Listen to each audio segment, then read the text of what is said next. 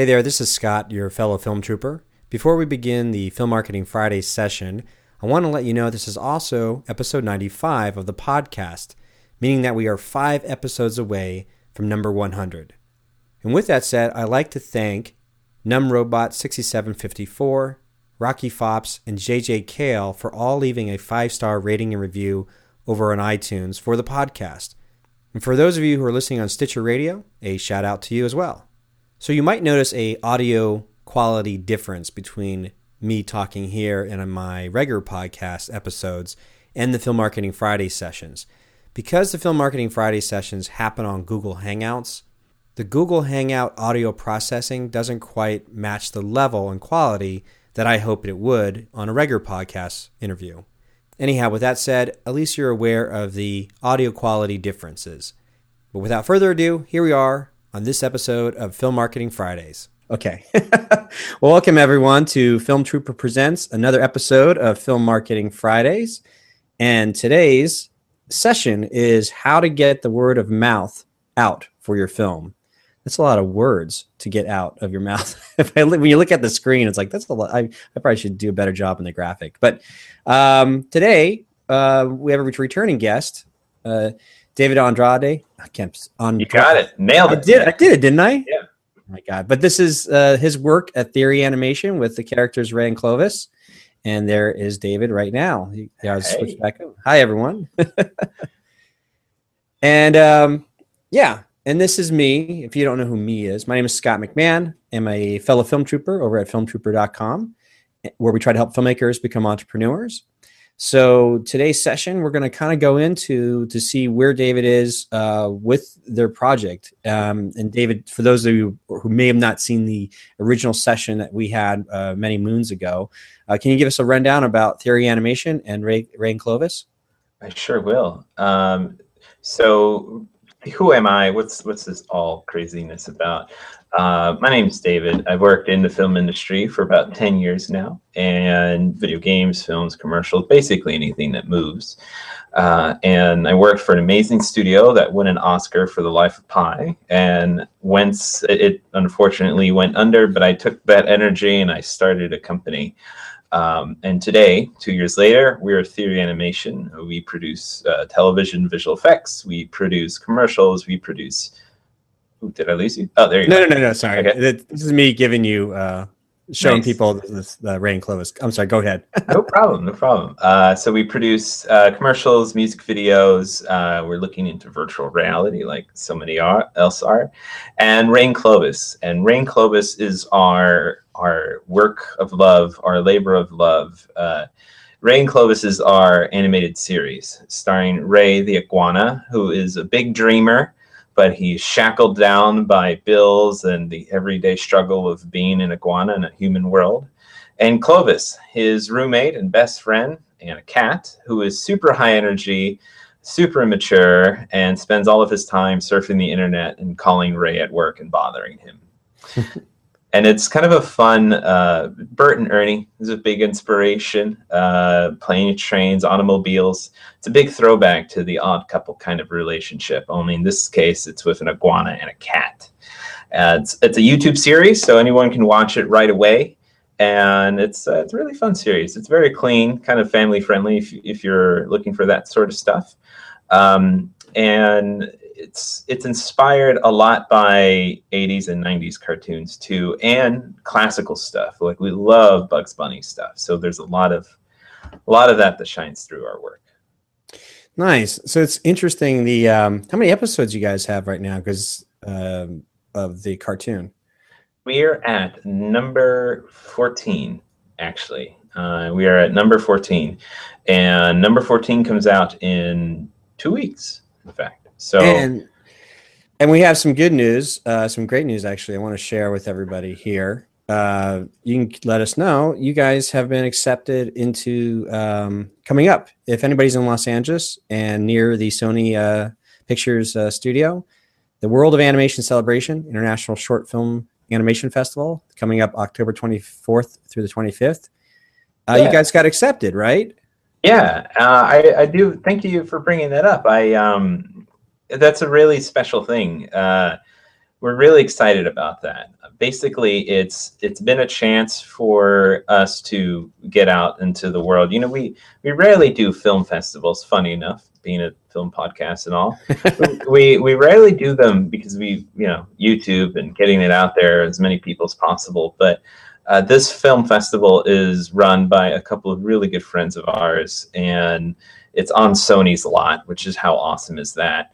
And they said, why don't you give it a shot? Why don't you send out Ray and Clovis? And I said, all right, let's do it. So our short premieres on the 25th. Yeah, on Sunday, the 25th. It's a great whole event. It's their premiere event, and a lot of really wonderful people are going to be there. So unfortunately, I can't make it, but a lot of our folks are going to be there, and I'm really excited for it. And yeah, it is next Sunday, at Culver City. And the coolest thing is you get to go visit Sony's backlot, so don't get to do that every day. Very, very cool. Congratulations on all of it. So I'll make sure to put all this stuff in the show notes so people can find it, quickly find the links and so on. One of the cool things you sent me when we were talking about today's session was you sent me this link to this infographic from referralcandy.com. And it got on the topic of how to get word of mouth out for your products, your business, whatever. And they essentially curated and studied over 40 plus successful examples to learn from. So the cool thing about that is I sliced up the infographic to fit into our slideshow, and we can kind of go over that. And then at the end, we see how does it apply to your world of theory animation and Ray and Clovis? And you have some stats you were going to share with us as well, or sort of the experiences that's happened since the last time we spoke. But we'll get right into it. Let's get into this infographic about the word of mouth. And with that said, I'm going to jump over the screen share here. Everybody can see this. Cool. So this is me slicing up their graphics. But essentially, they said, well, how do you get more word of mouth? And I love this little cartoon they put together. Well, you give people a reason to talk about your stuff, and you make it easier for that conversation to take place. And that's from Andy Servanvitz, author of Word of Mouth Marketing. I don't know if I pronounced his last name correctly. But continue with the infographic. They talked about there are 3 parts of getting more word of mouth. Number 1, make a wow product. Create something worth talking about. Number 2, seed the wow. Make sure it gets into the hands of people who talk. And number 3, just add grease. Make it easy as possible to share. Simple, 3 steps, done. But they go on. They have some other examples on their infographic. And so if you start with the wow, what goes into a wow product? When we deconstruct everything that's wowed people, we notice 2 things. This is, again, coming from Referral Candy. 1 is unexpected utility led by innovation, and 2, a meaningful story led by marketing. So their examples are, 1 is, well, how do you create an unexpected utility? It's a product that solves a specific problem better than anyone else. So their examples of a new product class in the unexpected utility are things like the iPhone. Things like Dropbox and Tesla's Model S, the electric car, and the Lily drone, which is a follow drone. So this concept here was that there had been other smartphone devices or mobile phone devices, but until the iPhone came out, that it literally changed everything that we know about the world of smartphones and a marketplace. Before, there was no app marketplace. Mm-hmm. So independent programmers, had a marketplace to sell their wares. Dropbox. Before Dropbox, it was essentially a lot of like flash drives and portable drives, and they just made it easier and better than everyone else to utilize cloud storage. And then, electric cars have been around for a long time, but the Tesla model created a much more elegant, sleek, just a better version of the car. And then the Lily was essentially this new drone that you just throw it up in the air and it enhanced any selfie features you ever want. But the idea here is that these products had created an unexpected utility because they were so good in what they created. So that's something to look to. Not that everybody can create the iPhone, but at least you understand what would fit into this category. They also have extreme best in class. They had examples of the Coolest Cooler, which is a great crowdfunding marketing case study. The case study behind the Coolest Cooler was an inventor, came out on Kickstarter. He tried to raise, I think, like $100,000 for this cooler idea, where he basically built in like bottle opener, stereo system, blender, all these other things, just hodgepodge into this cooler. He didn't get his initial crowdfunding campaign. Mm-hmm. He went back, retooled the invention just a little bit, but the marketing changed a little bit. And then he just was trying to raise $50,000. And then then the story is known that he raised $13 million. Yeah. So amazing. Under Armour, that story there was that the founder was unsatisfied with the sweat resistance, the moisture wet resistant clothing, and created his own. And now Under Armour is basically second to Nike. They surpassed Reebok. And so they became extreme best in class. And of course, there's Google. People had search engines before. There was Ask Jeeves. I think Netscape had one. But Google essentially curated the internet by creating the ultimate search engine. So they were the extreme best in class. Going down the line with their infographics, they say the next thing after you create a unexpected product, or let's go back here, the unexpected utility, something that people didn't know they needed. So you created something unexpected. Then you need to tell a meaningful story, and this is the marketing part. And the quote here says, at the end of the day, brand helps customers answer the question, which one should I buy? And that's from Mark Barros, the Contour co-founder. Their examples here in the infographic is figure out what your story is. As Fake Grimlick put it, there are 3 questions you need to answer to develop a minimum viable personality. Number 1, how do you change your customer's life? Number 2, what do you stand for? And number 3, what do you hate? We're going to go back to these, David, but I'm going to rip through this. But take your time. It's a good intro for everybody because there's so much to say about each one. Yeah. So their examples are something like a company like the Goldie Blocks. Goldie Blocks essentially was a toy movement for girls that was countering the Barbie toy brands that are marketed to girls. And they wanted to create a new brand that had a way of improving the world by correcting the gender inequality in engineering. And they raised over $285,000 in their Kickstarter campaign, which they were only trying to get $150,000. So they had a social message tied to the development engineering of a new set of toy line. So there was an inherent story behind the reason they were making their product. And so that is the marketing angle, the important message that needed to get communicated, which is what created the word of mouth. Another example is Tom's shoes. Obviously, the unique way of doing business with Tom is that every shoe you buy, a percentage of it goes to those who are in need of shoes around the world, in Africa and in other third world countries. So they're mentioning here in this graphic that today Tom's shoes are worth $300 million, and they've given away over 45 million pairs of shoes to charity. And because of this, they developed an identity for their company, but they created a story, a meaningful story that people, when it came time to decide, like, am I going to buy this Payless, shoe from Payless Shoe Store? Or, you know what, I think I'm going to buy Tom's, and I know that the story and the meaning behind this company goes to a greater cause. So they had an inherent built-in story that they created that made it really easy for word of mouth to get out there. GoPro, oh my gosh. Yeah. If anything of a company, basically it says here, GoPro sales have doubled every year since 2012, selling nearly 10 million cameras in 2014.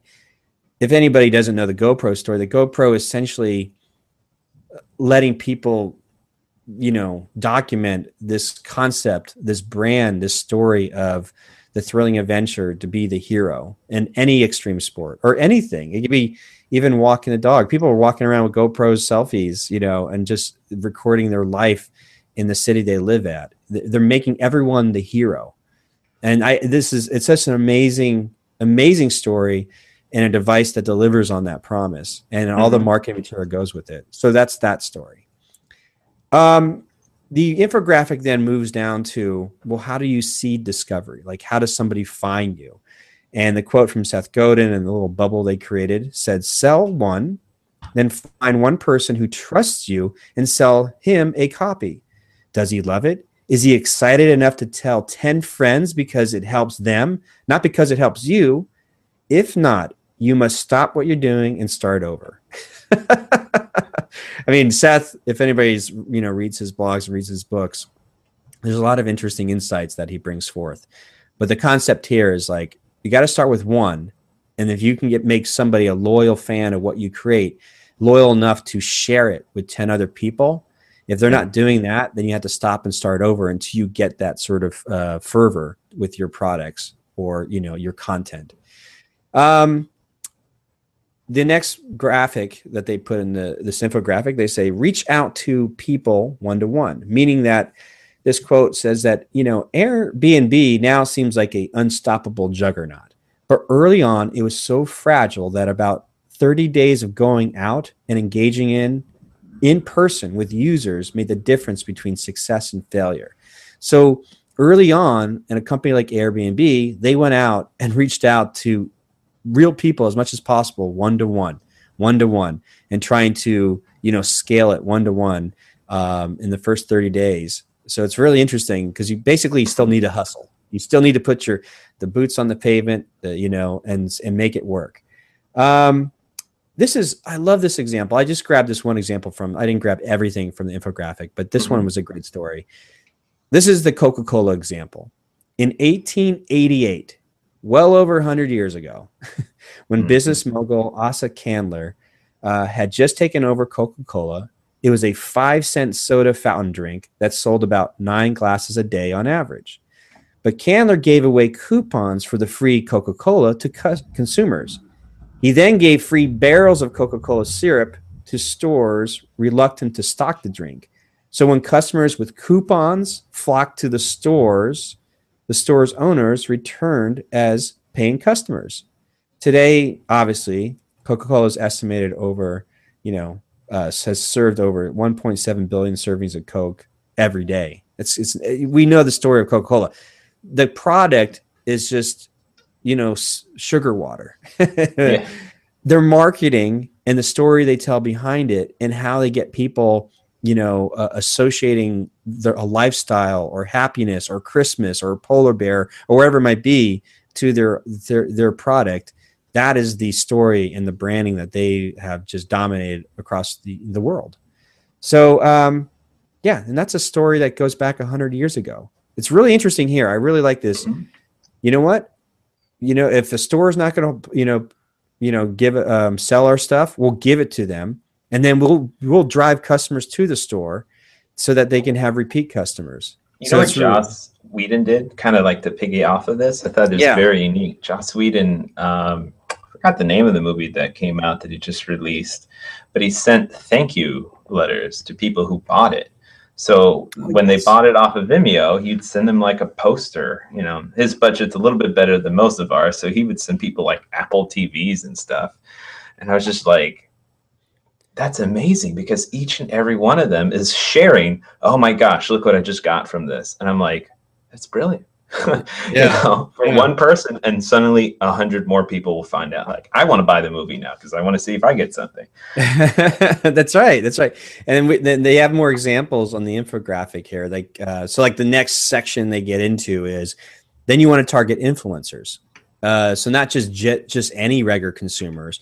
Then you want to target the influencers. And one of the samples they had was Tinder. So apparently the story of Tinder is, obviously they focused on hiring college campus reps to penetrate the student populace, to get as many students or college parties, and to utilize the app. Now 2 years later, the dating app has been acquired. Has acquired 50 million users, each of them logging into the app on an average 11 times a day. So they created something that works, obviously, but they went to a targeted audience. Their main focus using colleges and young people, and starting there first before expanded out to other demographics, other age groups, and so on. So it's really fascinating. So the other thing they talk about is, in order to get word of mouth out, is piggyback off other events. So Twitter, they used Twitter as an example back in 2007 when they were at South by Southwest. Twitter still wasn't as big as we know it to be, but apparently Twitter utilized their presence at an event like South by Southwest to tweet what was going on big plasma screen TVs all over the hall, to other people in the event, which then they saw a huge growth, about like 20,000 to 60,000 tweets exploded. And obviously now there are 500 million daily tweets, that go on. So each company or each entity sort of needs like an event to like see it spike. And then once like a product or a company has like a spike, then they have to capitalize on that and keep the momentum going. And that's what happened with Twitter here, utilizing somebody else's event to show off what they have in order to get that I can't say it, the thrust. Yes, the thrust into relevance in terms of the numbers. So they say, well, if you can't piggyback on somebody's event, then you create your own event. And their example is like Red Bull. Now, it's interesting enough. We talked about Coca-Cola as just nothing more than a sugar water company. So now we can talk about Red Bull, another sugar water company with even more caffeine. But their thing is they created a whole event, especially the one where they had the stratosphere jump, where the astronaut, pilot, the daredevil, Felix Baumgartner, took the jump from outer space all the way back to Earth. I mean, I remember watching that, just riveted. And then you see all the Red Bull ads, but then Red Bull, sponsors these extreme athletes. They built a specific half pipe for Shaun White prior to his Olympic run, and they filmed it. It's like they obviously had money and so on to do that, but we're talking about, at the heart of it, it's just a sugar caffeinated drink. That's it. But they've created an event. They created identity behind all this stuff. So it's really amazing. But something to take away. Yes, we're talking about, it seems like they have enough money to do all that kind of stuff, but maybe there's something that all of us can learn from on a smaller scale.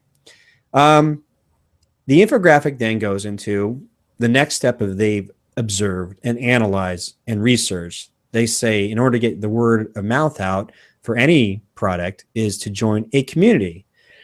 So if you're not piggybacking off an event, if you're not creating an event, then join a community. And they use Etsy as an example, because apparently, I didn't know this, but Etsy, the founders, they were running some other type of web design shop, and they were working on getcrafty.com for one of their projects. But in the process of doing that, they had to sorry, I had to go back here. So they had to join another community at getcrafty.com and crafters.org to expand to a larger user base. Basically, there's a saying in marketing that says, an old proverb, if you want to be a leader, you find a parade and you jump in front of it. So the idea is, I don't start in the very back of the parade where you got to work your way up to the front.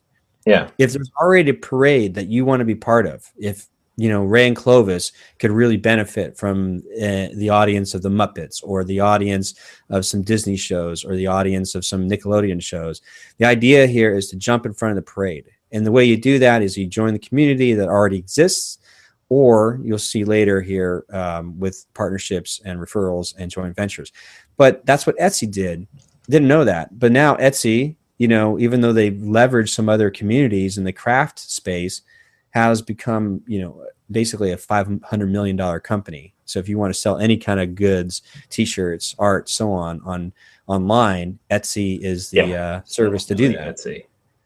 So the infographic then says, okay, if you're not joining a community, then you got to start your own community. And I didn't know about this story. There's a Black Milk's Sharkies nylon leggings. So Black Milk sells nylon leggings, and they have a very loyal following on social media. And they call themselves Sharkies because that's the emoticon they use on Facebook. So Black Milk is now a multi-million-dollar business with a staff of over 150 people. But I guess this thing was like, well, screw it. We'll start our own bizarre community that's all revolved around, nylon leggings. I think but it works if they can build. It's such a niche thing. They're able to build their own community around it. And I know that you guys have that with your Ray and Clovis, with Theory Animation. Like anytime you start a web page, a Facebook page, and so on, you're trying to start a community in that respect. So we can go further down here, and they say in this infographic that you need to leverage scarcity, exclusivity, and FOMO or FOMO, which means fear of missing out. And the quote from, I'm going to get his name wrong, but I'll get this right. But he says, we value more those things that have recently become less available to us. So we value more those things that have recently become less available to us. And that comes from Dr. Robert Cialdini. I can't screw it up. You're trying. It's an Italian name. There. Cialdini. I can't. Author of Influence: The Psychology of Persuasion. It's a great book. A lot of people refer to it. It really gets down to the psychology of all of us as consumers, as customers, as an audience. And it's weird, but we all respond, even though we know it's happening to us, we still respond to when somebody is leveraging scarcity and exclusivity and the fear of missing out, that we have to act. And so they have this case studies, or in this infographic, with both Gmail and Facebook. When Gmail originally came out, it was exclusive, only invite only. I remember this. I remember only a few people I knew were invited to be part of the Gmail beta test, or the group that there's only a handful of people that had a Gmail account. And so I remember it took a while before people, all of us could have a Gmail account, but they were showing that it got to such a crazy demand that people were trying to offer an Gmail account on eBay for over $200. Jeez. So now we got Facebook, and they were saying that, Facebook started with the Ivy League, obviously Harvard, and you had to have an Ivy League email before it went, global. So they started small and they started exclusive. So there's something to be said about that scarcity mindset when it plays to the advantage of sales and marketing, not necessarily your overall philosophy, but there is a place for scarcity and the fear of missing out. Then this is so funny. I love this on the infographic. They're like, well, you need to publish quality content. So basically it really just comes down, you just got to make good stuff, and you got to, in whatever you're marketing and the stuff if your product, your film, whatever it might be, it just has to be quality stuff. And interesting enough, they use Blendtec as an example, because these guys have this huge YouTube following where they just shred things up in their blender to show how powerful Blendtec's blenders are. They're like, they chew up like iPhones and anything that's non-related to a mixer. But it generates so many interesting, words. Somebody sharing online, like, hey, check out, they blended, an Android phone, iPhone, and something else into this blender. People just want to see the carnage. They want to see the destruction. So it gets destroyed. When you want to go buy a blender, though, that's the first thing that pops in your head. Yeah, why don't we get that iPhone smashing one? Yeah, because you're like, I know it's going to cut up fruit in no time, boom. And so that's the publishing quality content. Let's see here. Oops, there we go. Oh, so then after all this stuff, after you've identified and perhaps you created a very unexpected utility and you've done it so well that nobody knew that they needed it. If you have built a community, joined a community, all this type of stuff, then you need to add grease, meaning that, as Seth Godin says, how easy it is for an end user to spread this particular idea virus. Can I click one button or mention some magic phrase, or do I have to go through hoops and risk embarrassment to tell someone about it?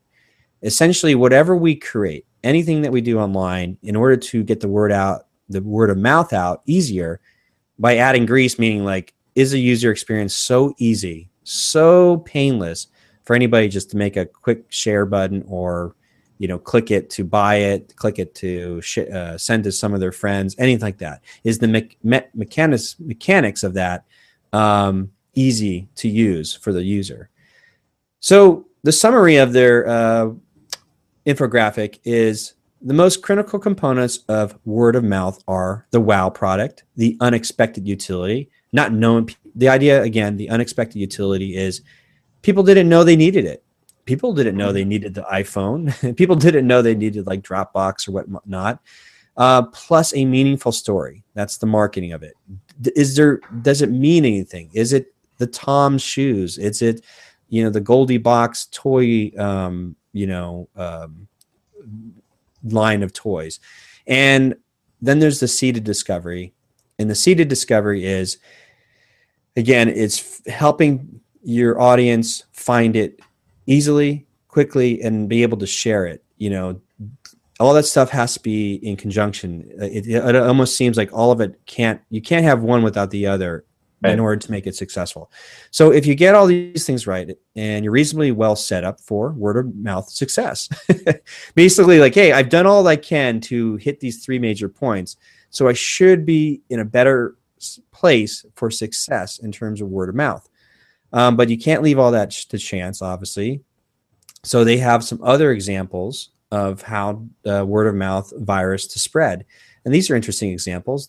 Here's when I didn't realize this with KFC, but apparently in Japan in the 1970s, KFC was pitched as a Christmas treat in Japan. So the people in Japan still eat KFC on Christmas to this day, because they tapped into a predetermined holiday schedule, and they just sort of became part of the lexicon to that culture. Just like Coca-Cola has with the polar bears and the ice when it comes around Christmas time, and you see, the modern day Santa Claus is really based off a Coca-Cola ad. The big red Santa Nicholas we see is essentially a Coca-Cola ad invention. They mentioned here Rebecca's Black Friday song, supposed to be like the worst music video ever. It still gets a lot of traffic during Friday because it's a song that hits at the end of the week that people could easily share with other friends as a joke. Like, hey, send this link to the Friday song just to, annoy your buddy or whatever, or a time to celebrate. Mm-hmm. So here, the idea of all this stuff is like, even if you set up all those other things prior, even if you set up your wow product and your seeded discovery, by not leaving it to chance, by purposely trying to tap into a lexicon, psychologically tapping into how these things may affect word of mouth, could lead you to success. So honestly, I actually took this advice, what Rebecca Black did with Friday, with her song Friday. The reason I called this show is called Film Marketing Fridays. Just clever. But it's but then I'm gonna be honest with you, I'll tell you something. I think it might be dumb, and I'll tell you right later why I screwed up on something with that. But I want to get into their last part of their infographic, which is the one favorite tactic of everything else that they had discovered, researched, and analyzed from Referral Candy is the referral programs. Now, there's a trick here, because this information is coming from a site called Referral Candy, and this information is coming from a blog that has their call to action is double your word of mouth with our free day email course. So this is their job. This is their world. They are telling you, they're giving you information. This infographic was designed to give you information of if you want to have more success of word of mouth, then you need a referral program. And you can utilize the services supplied by referralcandy.com. And that's what they've done here. So when they say that our favorite tactic of all is to use referral programs, they're setting it up so that you agree with them that you potentially might actually use their service. So here it is. They say referral programs. And the quote here is stated as saying, study after study has proven that referral marketing is one of the best forms of marketing when it comes time for sales and conversions. And that is Richard. These last names are killing me. I know. Lazaria. Terrible. A better lemonade stand. So there it is. If you take only one thing away from this, you got to wow yourself. Resolve to solve a meaningful problem so well that you can't help but tell everybody about it. And their last quote is from Walt Disney. Whatever you do, do it well. Do it so well that when people see you do it, they will want to come back and see you do it again. And they will want to bring others and show them how well you do what you do, Walt Disney. All right. Whew. That's a lot. There's a lot. I will, again, provide links to Referral Candy so you can see the entire infographic yourself. This was just like an excerpt of it. But, wow, that's a lot. Thank you for sharing that with us, by the way, that link. Yeah. Take a moment there to kind of like just drink, just kind of settle in. So how here's a question for you. What's been the shift? Now, I mean, you do this a lot, like you're really into the marketing side. What do you say you took away from all of this, considering because you know a lot. So I'm curious, like, what do you feel like you got from all of that? Well, the interesting thing about the perspective is everything, business and marketing seems to be fairly simple. Yeah. But it doesn't mean it's easy. Like, it's hard. Like, we're talking about the Rebecca Black song, Friday. The concept there that made sense. The psychology of something trying to go viral. Somebody was trying to analyze. I remember reading a blog post about somebody analyzing, is there metrics or some science behind what goes viral, what doesn't go viral. With Rebecca Black's song, it was touted as like the worst song ever. And it was like making fun of this poor, high school girl and her, she paid money to make this song Friday where she couldn't sing and was auto-tuned like crazy, but it got viral and people made fun of it. And, but it was used as the perfect timing because the end of the week, end of the work week, what's better than to share a song to celebrate the weekend than a fun, lighthearted song with a girl that can't sing that well, Yeah. So that made sense in terms of the viral spikes. So me, not really, I don't know. So I did Film Marketing Fridays.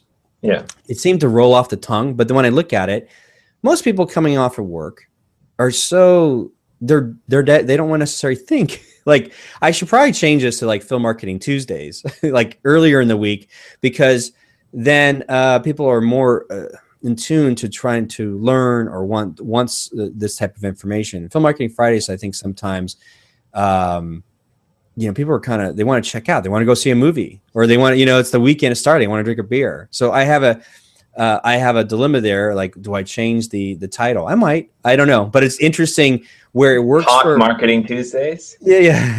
Yeah. There you go.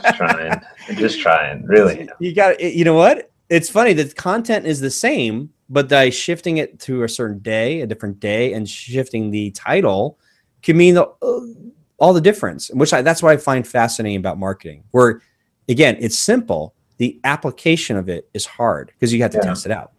But the other takeaways from all this stuff is in order to get that word of mouth is this whole concept of sharing. But I really want to target in on kind of the stuff you guys are doing at Rain Clovis.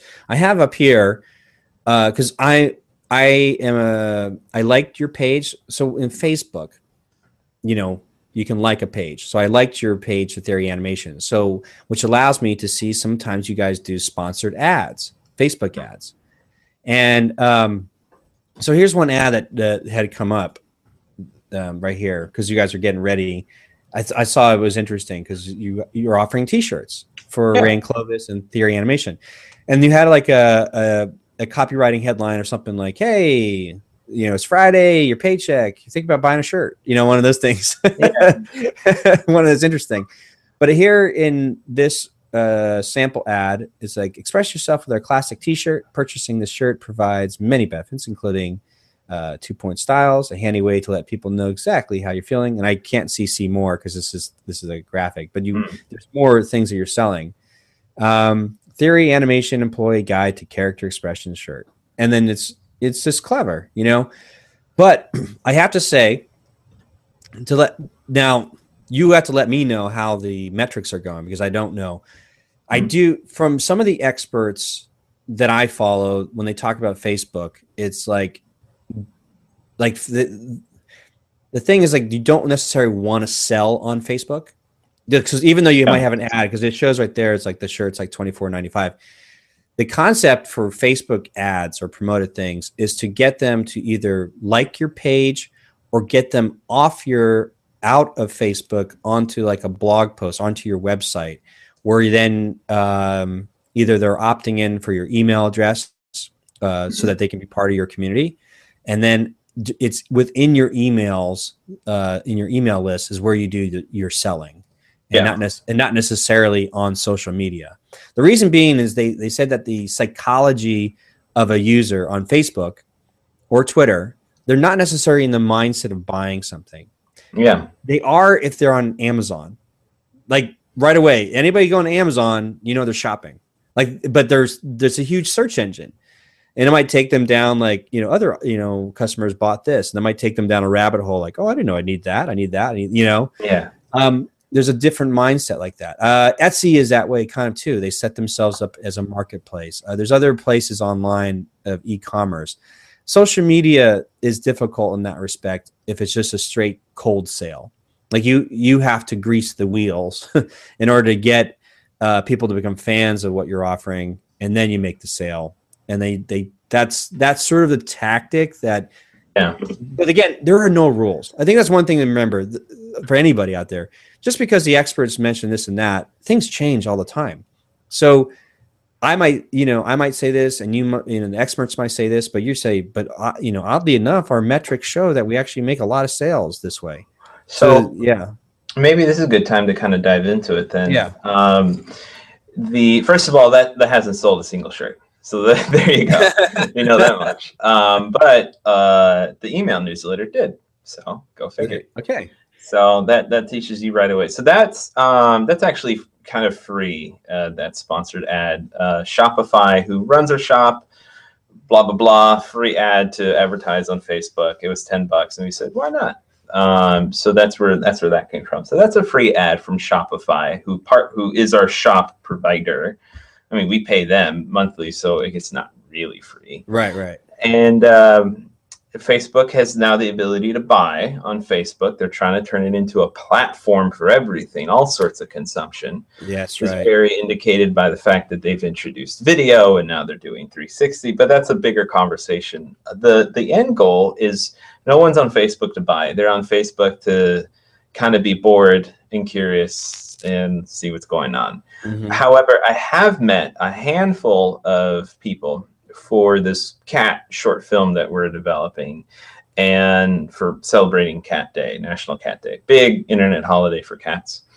And we're partnering with a lot of really amazing people on it, and some of them have huge Facebook pages. Mm-hmm. Their organic reach is 0.03%, but rough math here, it's still 1,000, 2,000 people.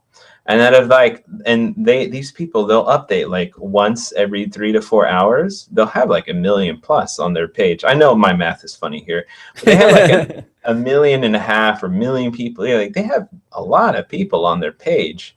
But what's interesting is that they make a living at it. So one of them in particular sells a lot of cat related products, and she'll do a post every 3 to 4 hours. And she has her own store, and she sells cat things, like places where they can sleep and things that they can eat, etc. And she makes a living at it. And she updates her Facebook 3 to 4 times a day, with mostly random stuff, and then once a day is like a new product that she has. And maybe it's not even a new product, just an old product, but you know, such an arbitrage of follows and organic likes and everything, you've probably never seen it, so it's new to you. And I find that really interesting that occurs. And so Facebook is a place to buy something if you got that like community like in there. Yeah. It's here's interesting enough. There's the guys at the Internet Business Mastery, Jeremy Franzen and Jason Van Orden. They did a piece for Facebook in terms of, if we go back to the infographic, they talked about word of mouth. Like you either join a community or you start a community. And here's a quick, what I kind of know of Facebook marketing or what's happened was, a long time ago, not too long ago. It's so a couple of years ago. Galaxy far exactly. Away. People would have businesses or fans or whatever would start a movie fan page or a business fan page or a business page on Facebook, and they were able to accumulate likes like crazy. Either buy it, you know, from clickbait farms and other countries, or organically build it very quickly. A year and a half ago, I think Facebook changed their policy. Now, even if you've built 25,000 likes on your fan page for your movie, every time you post on that page, you are getting like 1% reach to everybody. That's like nobody, even though I liked your page Theory Animation, I may not see your post unless what Facebook has done, it says, unless you pay for it, unless you boost the post, unless you pay us some money, then we will get your post out to the people that said they liked your page. Yeah. And then on top of that, in order to use like advanced Facebook marketing with like lookalike audiences, so you would have to, your page would say accumulate like 25,000 likes. Then you can use a lookalike audience that then pay for an ad to go to a whole nother subset of people that like something similar to your page in order to get a even greater reach. But the difference is if you have a small, like you only say like, a couple hundred people on your Facebook page, that like your page, then your reach when you do a lookalike audience is very small. You know what I mean? So they've developed a system, Facebook, where if you develop a system that essentially says, well, you need to pay to promote your post in order to get people to like your page.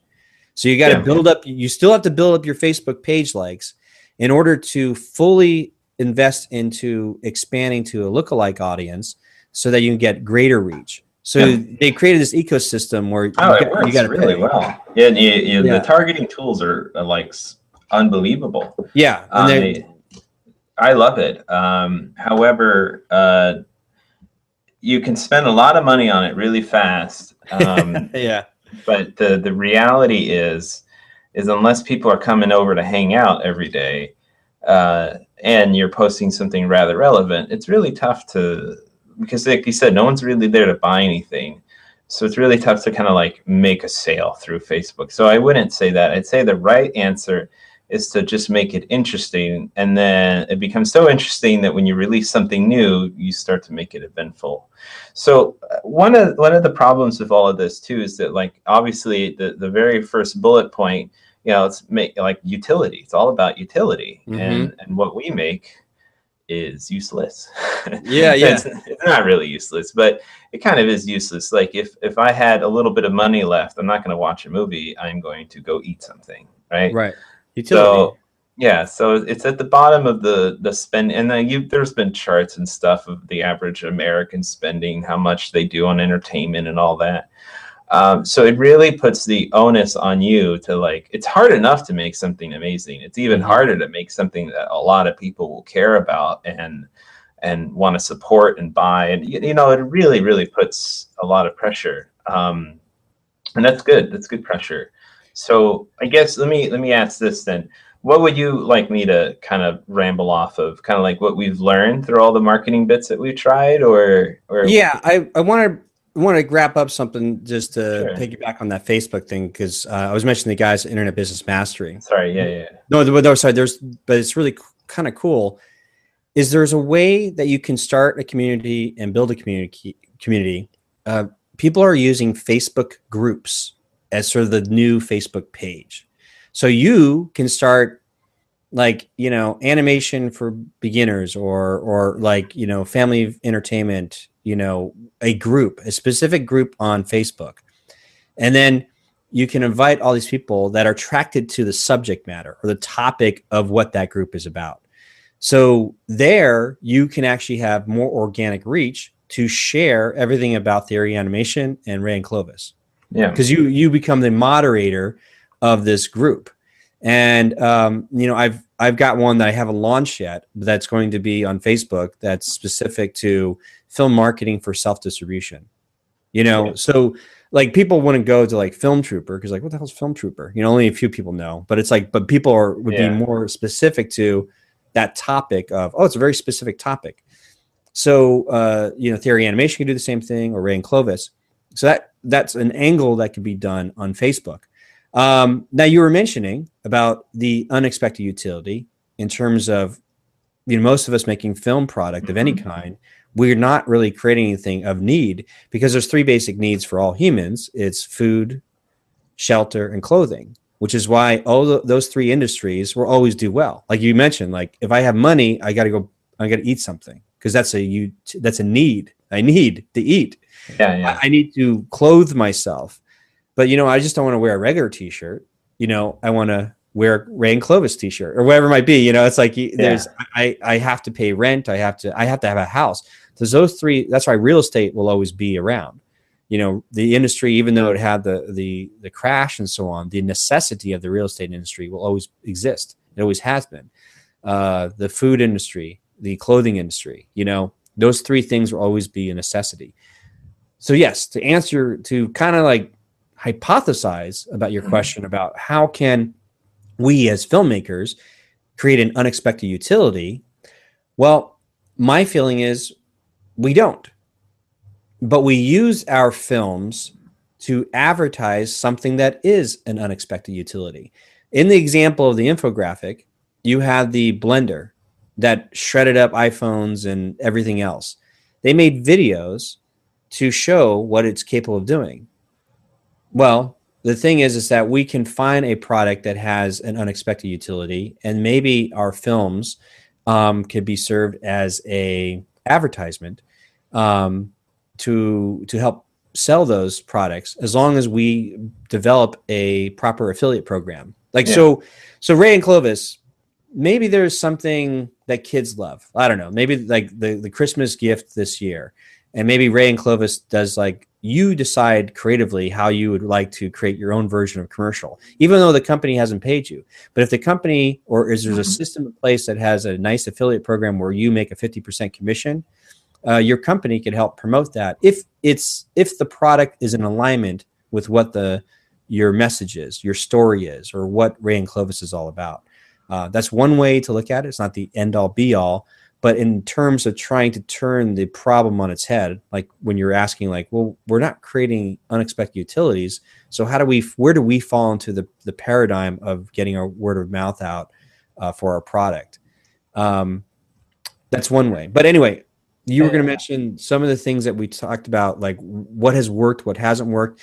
It's been really great to see a movement towards. I've seen a lot of stuff on Facebook and Twitter in terms of Ray and Clovis, more so than I've ever have seen before. So it's been really interesting to see there's action. Like you're doing what you need to do to get stuff out there. But now we can kind of assess like, well, what's working, what doesn't work. And like right off the bat, we were kind of like using the example, like, do any of us try to sell something on social media, or do we use the ads to get them to another place before we make the sale? Those are types of conversations that we could kind of explore. But it's tough when you're making something, when we've played a lot with like education, and we we actually got hired to do a course, which is pretty rad, a course and everything, and free YouTube tutorials or something. But, you know, it's when an organization hires you to actually make it, you put way more effort into it. Mm-hmm. So we got hired, can't say yet, but it's a pretty rad course on animation. And so that's why there hasn't been any new tutorials as of late.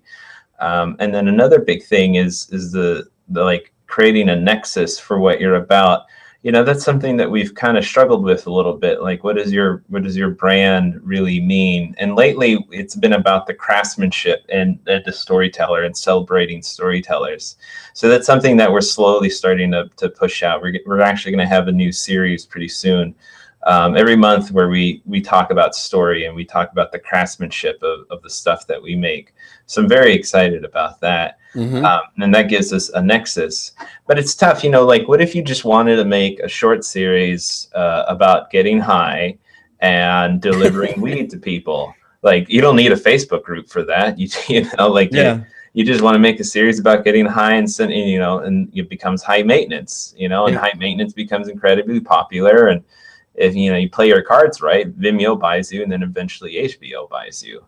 You know, so that's the funny thing. Like, even with unexpected utility, we as storytellers, that sometimes is like, yeah, but my utility is about people getting high, right? That's not really, you know. So I thought it was in that sense.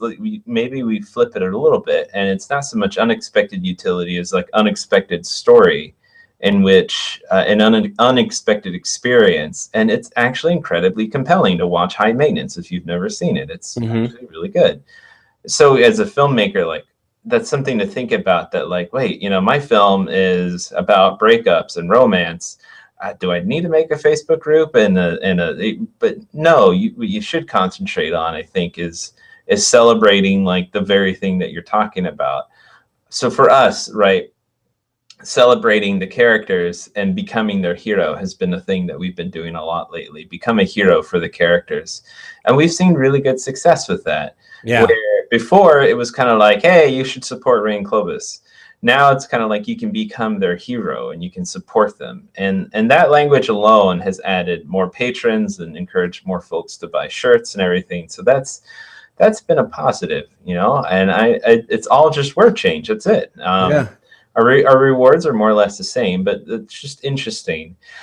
To your point about being a source of information, obviously being animators and a pretty transparent studio with how things happen, we get a lot of people who ask us about animation. So we've written blog posts, and month after month, the #1 blog post is how to get a job in animation, where I'm pretty like honest, right, about the current state of things, that depending on what you exactly want to do, you 9 times out of 10, you're going to have to move. And this is why you're going to have to move, or you should explore video games or whatever. And just to kind of point out that, and that post every month brings like 1,000 new people to the site.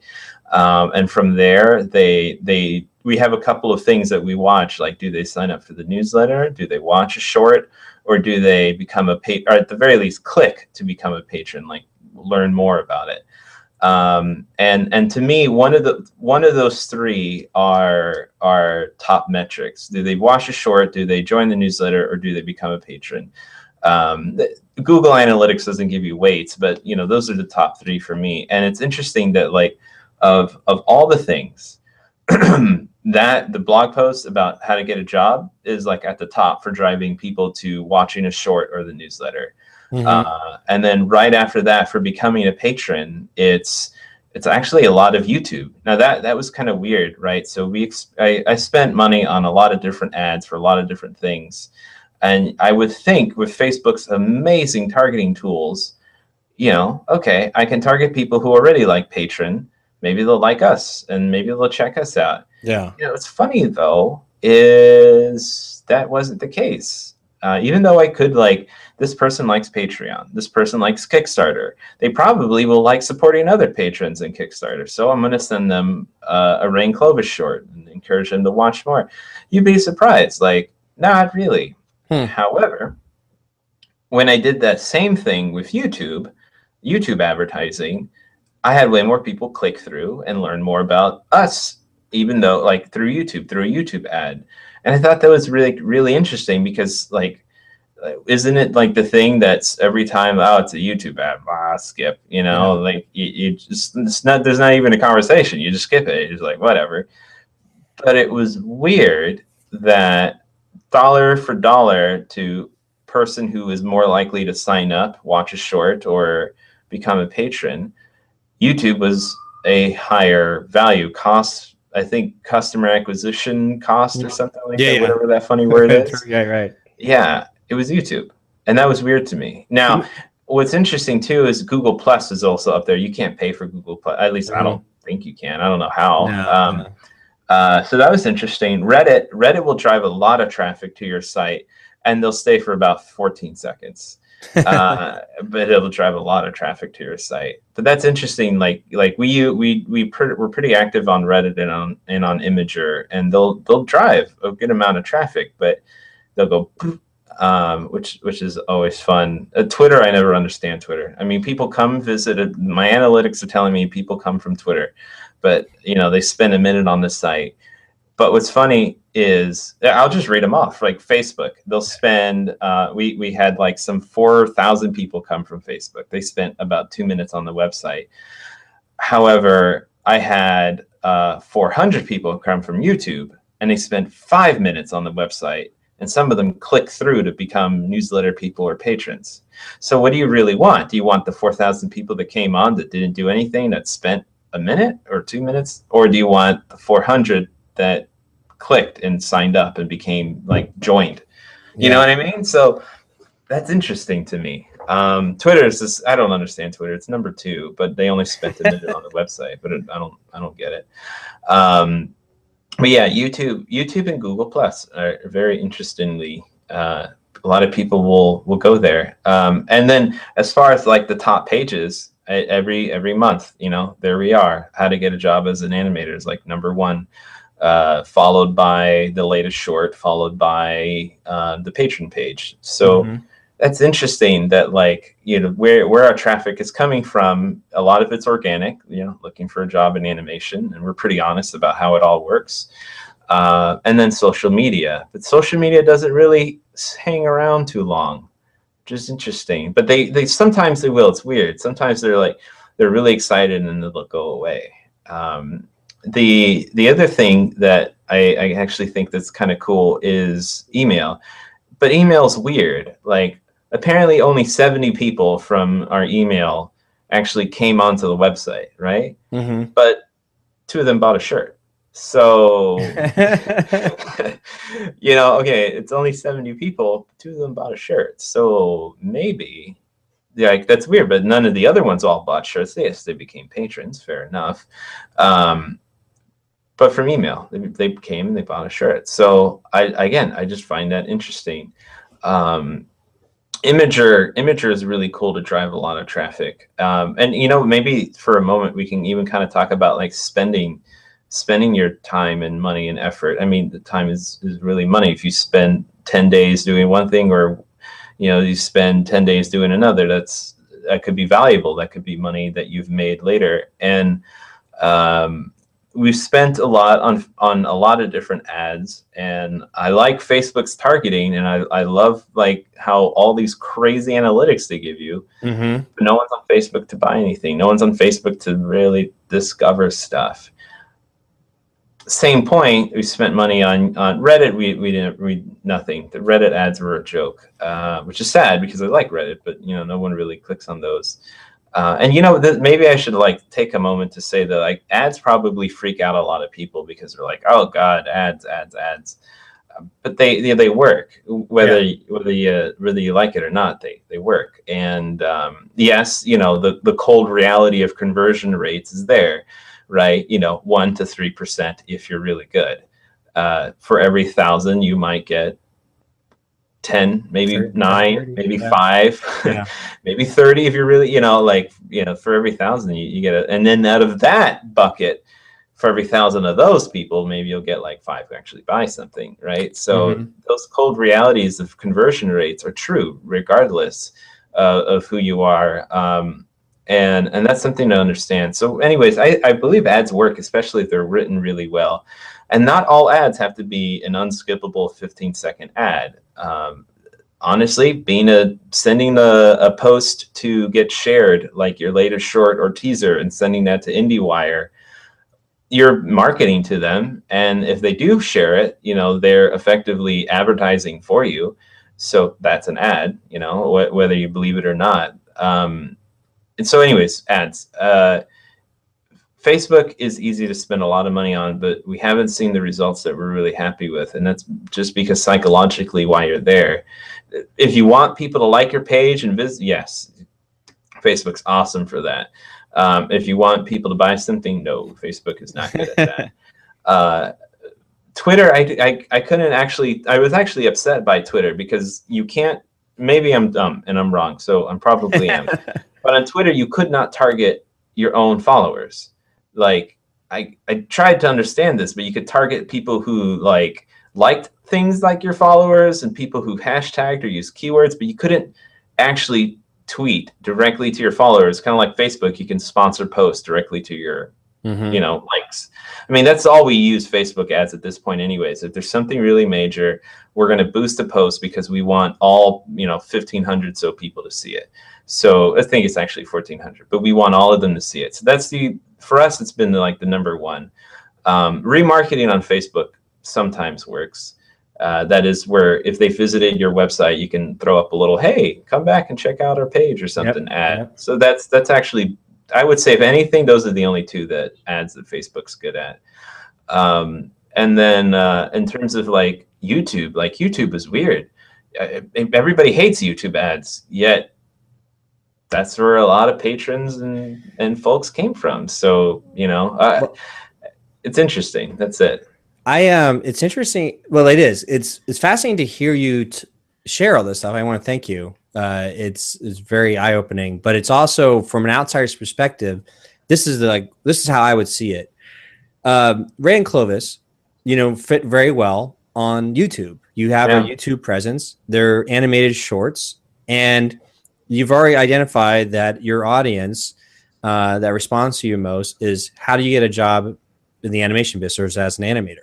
So other people that are interested in animating are the people that are probably finding you online on YouTube. So when they see your clips, if they click and they find the top post is how do you get a job in the animation business, that is the psyche of your audience. And the reason your ads may work better on YouTube is because I've seen this before too. Sometimes I want to learn how to play a song on the guitar. Yeah. So I'll click, somebody's giving a quick tutorial. An ad will pop up that is so on target because a very well put together ad comes up that says, I've always wanted to learn how to play guitar, but I've never had the time. And there's this whole thing about how to do it. The ad fits perfectly to why I'm searching what I'm searching for on YouTube. So the same thing could hold true for you having better results on YouTube, because the psychology, again, we were talking about, if somebody's on Amazon, their mindset is we're shopping and I'm searching and I'm shopping. When somebody's on YouTube and they're looking for the animation clips, if they are somebody who wants to be an animator or find work as an animator, they're already in that mindset. So when they see your work or advertisement for your work, they're most likely going to click, more likely, and then spend time on your site to go, oh, this is cool. Look at what they're building. I wonder how you get a job. Oh, there's a blog post. That makes sense. Facebook is so quick. I understand, people are looking, see your images and go, oh, that's cool. I'll click like. That's probably what you're getting in terms of your ad. One thing you could do for the Facebook audience in terms of, case in point, Twitter, is that world is fast. We're only seeing a short amount of characters. Sometimes people put some pictures up, some video up, but man, there's so much data. You're just scrolling through the time. I don't know what they call it, the feed, and it's very hard pressed. If somebody clicks it to see a link, the headline's got to be really catchy, or an image has got to be catchy, and they click on the link. They're hoping that the article is short. They're hoping to see top 10 things animators do while they're asleep or something like that. You know what I mean? It's they want to see a quick bullet point list of something they can read, skim through quickly, because the mindset is like that on Twitter. You're used to going fast that way. You're not Yeah. in the mindset on Twitter to finally go and read an in-depth article. And worse yet is me promoting the podcast. I realize that my platform primarily is a podcast. This show gets turned into a podcast, but primarily my audience is a podcast. So now for Twitter, I actually have to put in brackets to say podcast, and then I give a try to do with my best the catchy headline. So that way somebody in Twitter is already accustomed to knowing like, oh, there's a video or there's a podcast. So they either know to skim through it or click through it. When they click through it, it's already been registered to them that this is what this is. Like if they click this link, it's not going to be a short, blog post. It's, and I think that's what happened in the past was that somebody saw the, like today's episode is called How to Use Word of Mouth to Get Out for Your Film, or how to, that kind of thing. I don't even know what the title of the show is. But anyway, you can see somebody clicking that on Twitter thinking that it's a quick blog post. But then when they see it's a full hangout show, they're going to be, I don't have time for this. They'll come in and out real quick. Like that's probably where you're seeing Twitter. So the way is to try to create the ads or the posts to be as native as possible. So if you're writing something on Twitter, you might do something where, the 3 basic, rules of animation. It's in Twitter. Boom, somebody sees it real quick. And if they like what they saw, and then there's a call to action to get more, to watch the video or to go to like your most popular blog post again, then that's how you can kind of have them stick around a little longer and hopefully sign up. Yeah. Or have something so no-brainer, an ethical bribe on Twitter that says like, free, 3-part video series on how to get a job as an animator. Like, but they click it and they have to, there's only one thing to do is sign up for your email list. They'll get it. Yeah. Same thing that happened on Facebook. Facebook is very quick, so when somebody's going through it and they click it and they have to go to like, that's the whole part of this infographic talking about greasing the wheels or make sure you grease it. The experience from somebody clicking your, ad on Facebook, does it take them to the Theory Animation site? Does it take them to the Ray and Clovis site? If so, is it one click, or are they expecting once they click it, they should see it right away natively in Facebook? Some of the people that are making money on Facebook with Facebook marketing are essentially using Facebook ads to promote like a webinar or some great free 3-part video series giveaway. And so it's the money that they make in the back end. It's like you said, it's getting them on your email list and then making the sale on the email list that they're seeing the better conversions. So you still have the mechanics already in Facebook. So imagine if you just change the ad, like this one ad we were showing here. I'll just show it again. Imagine if, where is it? Where is it? Oh, there it is. So imagine this ad. It says Theory Animation, express yourself with a classic t-shirt. Imagine if this ad was like, how do you get a job as an animator? Ray and Clovis will tell you, click here. Now somebody's okay. They click it and there's one thing to do. It says sign up for this free 3-part video series, or it goes right to the video. And the video does a really quick, like, in character, like, hey, this is how you would get a job in the animation business. If you want to learn more, sign up or get this free giveaway. So like a video natively that's happening in Facebook, somebody's clicking through it like, oh, I want to know how to get a job. And these 2 characters are going to tell me. Cool. And then in the ad, the video has a call to action that says, we're Ray and Clovis with Theory Animation. Come click this free giveaway and at this link below, and we'll see you on site. Yeah. So you actually may get more conversions to your website and to your email address, but you give them what you want, because if the data is showing you that your audience, from an outsider's perspective, they're not kids. They're young people or adults wanting to know how to become animators or how to get a job in the animation business. If you change your message, which is in the infographic here, it says, tell a meaningful story. And the 3 things they talk about is like, well, how do you change your customer's life? What do you stand for? And what do you hate? And the reason they say, what do you hate, is that what what gets a lot of people sharing and commenting on. It's like political. It could be like political wedge issues. It's always like all the stuff you're not supposed to talk about on a party, religion and politics, right? Like anything that happens like that is gangbusters. And I've seen like IndieWire do this where they throw a blog post up just to kind of stir the pot.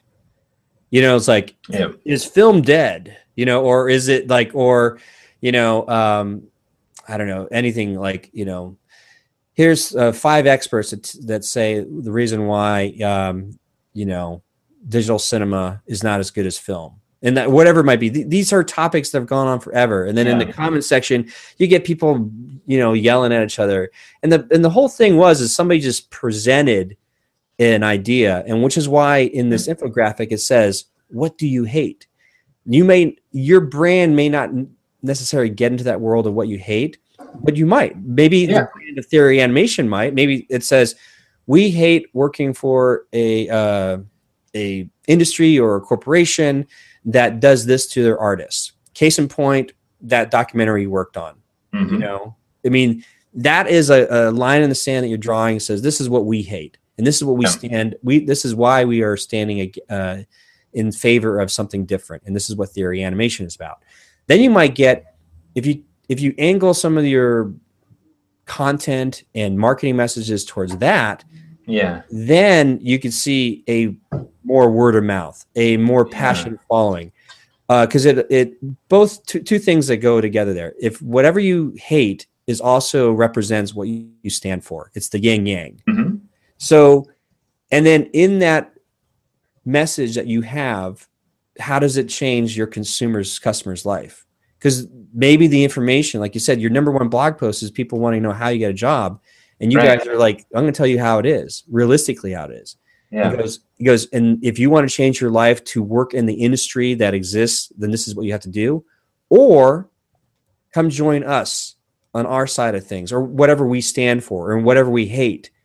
You know, so something like that is the angle. So there's two things that I see is like Theory Animation represents those who want to become animators.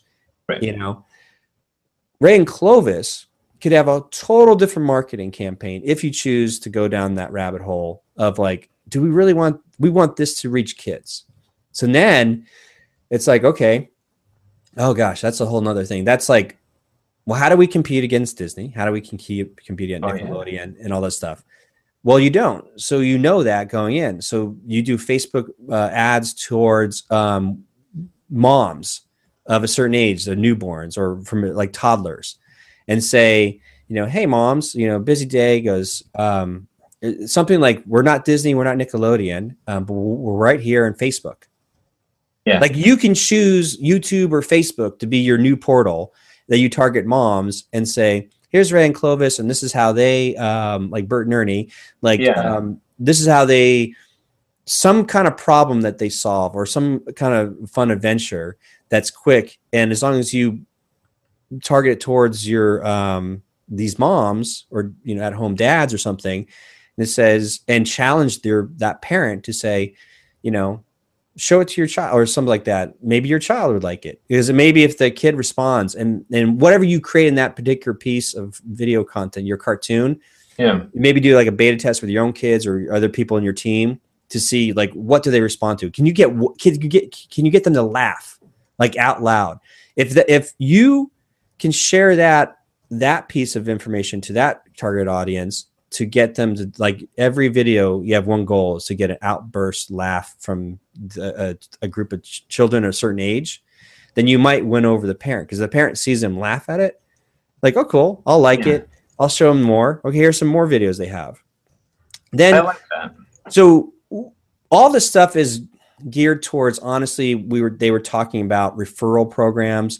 The one thing they didn't mention here in terms of marketing of word of mouth, they kind of did when we talked about it in terms of the marketing proverb of, if you want to be a leader, you find the parade and jump in front of it.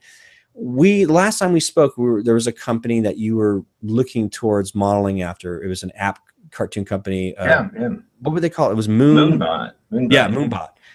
And I don't know if did you ever chance to reach out to those guys? I didn't. Yeah, just work kind of took over. No, I haven't had a chance to. Well, that again, it's like you guys have built up enough cachet in the body of work you have. I couldn't see why you couldn't reach out and just read online, because the information they probably share with you would be a lot more insightful in alignment with where you guys are going.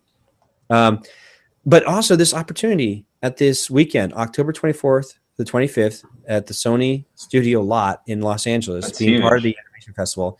Yeah. You have those connections where, again, from an outsider's perspective, I can't see why like a bigger entity could come to your group, your Theory Animation, say, you know what, can you guys pick up a scene for this show we're doing for Nickelodeon?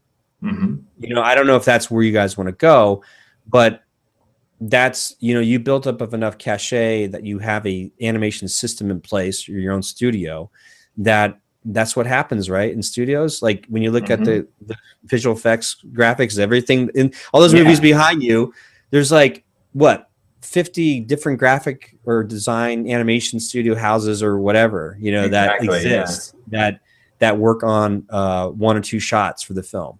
So that honestly is one way you can pitch yourselves that leaves you autonomy to live where you want to live, to have you guys control your system. If a shop comes to you, an effects house, and says, can you guys do 3 shots for us for this animation studio or whatever? Right. I was like, oh, sure. We can pick that up. And it's great. Because I remember working at Sony, I never met half the people, the companies we hired. They were in Singapore, Germany, South Korea, so it's like you guys have this opportunity. It says, we exist. Here's our body of work. We have a studio in place. Let us pick up a few shots if you want us to. And I don't know if that's the direction you want to go in, but these are from an outside perspective of what I look at when I look at your company. Yeah, kind of like where you're going with it. So, no, it's all really good advice. That is happening, thankfully, and that's the value that we see in the shorts, is that is happening, and so it's good to continue to do that stuff.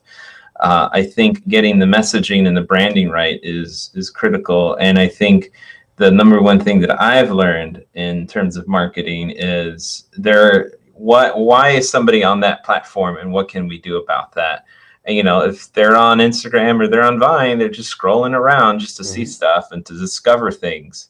But if they're on, if they're on YouTube, they're actively looking for something to watch, and that's just been interesting. It's been a big learning experience for us. So yeah, I've learned quite a bit in that. I think if there's any advice to kind of impart from all of this that we've learned, it's that you should do something that is truly, I don't agree with Seth, by the way, but you should do something that is truly awesome, and then get rid of it and do it again and do it again and do it again. And that consistency is how you grow. Obviously Seth's point is to not stick to one thing over and over and like we do a new short a month. So we throw everything away and we do it all over again.